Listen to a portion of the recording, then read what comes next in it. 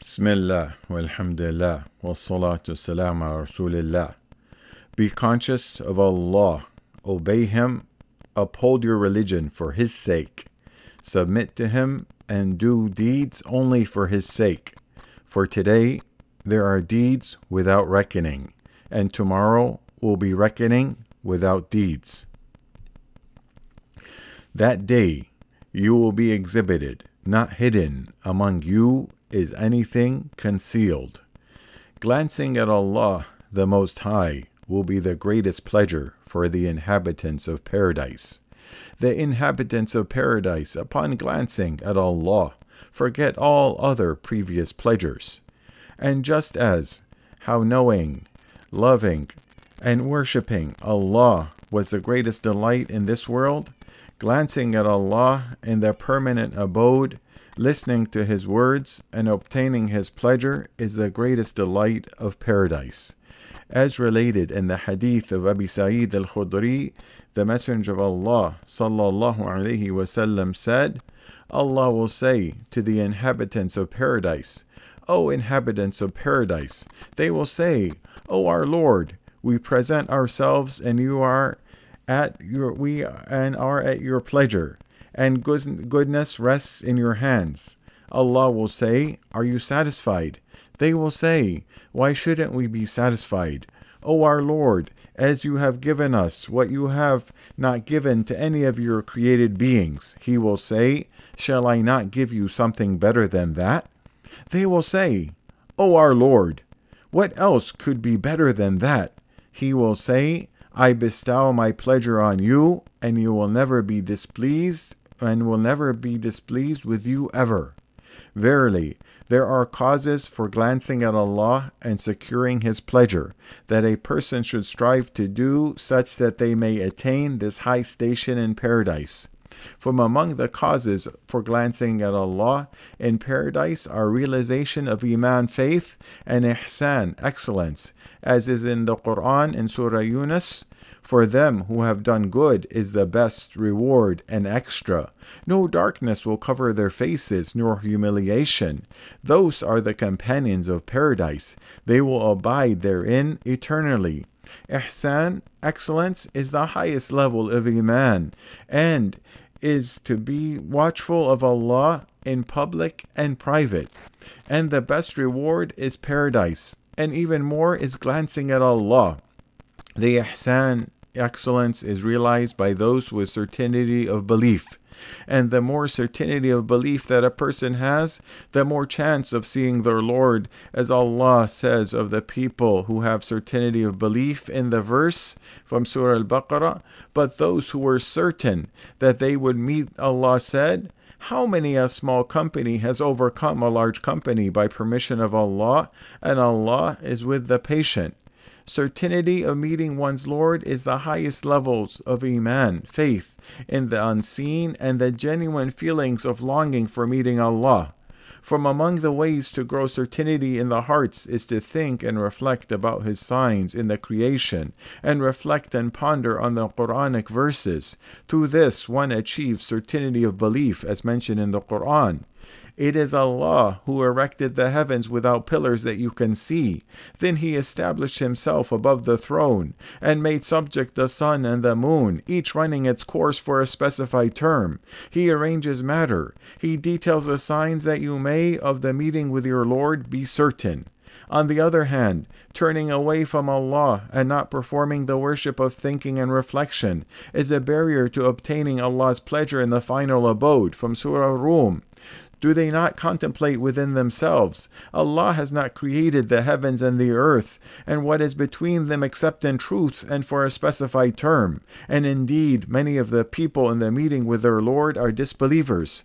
From among the causes for glancing at Allah in paradise is to be sincere in doing deeds, because the major shirk, association with Allah, makes all the deeds of no use.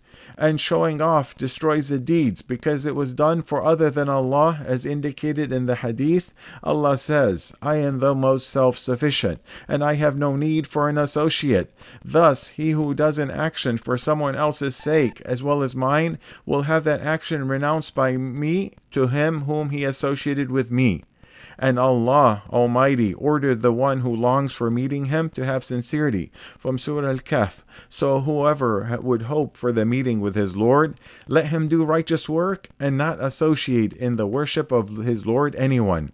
From among the causes for glancing at Allah the Most High in paradise is seeking help through patience and prayer, and striving for focus, for the prayer is communication with Allah, and the person's focus in it is a proof of their longing to meet Him. For he loves meeting Allah the Most High, and Allah the Most High loves meeting Him. From Surah Al-Baqarah, and seek help through patience and prayer. And indeed, it is difficult except for the humbly submissive, who are certain that they will meet their Lord, and that they will return to Him. Meeting Allah includes glancing at Him. For this reason, among the obstacles for glancing at Allah is disbelief and hypocrisy, because they deny that there will be a meeting with Allah. From Surah Yunus, those will have lost who denied the meeting with Allah and were not guided.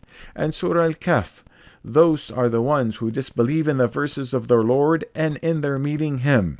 So their deeds will have become worthless, and we will not assign to them on the day of resurrection any weight. From among the causes of glancing at Allah in paradise is to supplicate for it, and seek out the times of acceptance.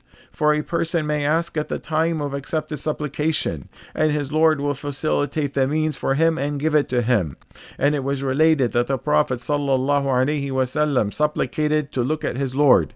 From Ata bin Asab narrated that his father said, Ammar bin Yasir led us in prayer, and he made it brief. Some of the people said to him, You made the prayer brief. He said, Nevertheless, I still supplicated a supplication that I heard from the Messenger of Allah ﷺ. When he got up and left, a man followed him and asked him about that supplication. Then he came and told the people, O Allah, by your knowledge of the unseen and your power over creation, keep me alive as long as you know that living is good for me, and cause me to die when you know that death is better for me. O Allah, cause me to fear you in secret and in public. I ask you to make me true in times of pleasure and of anger. I ask you to make me moderate in times of wealth and poverty.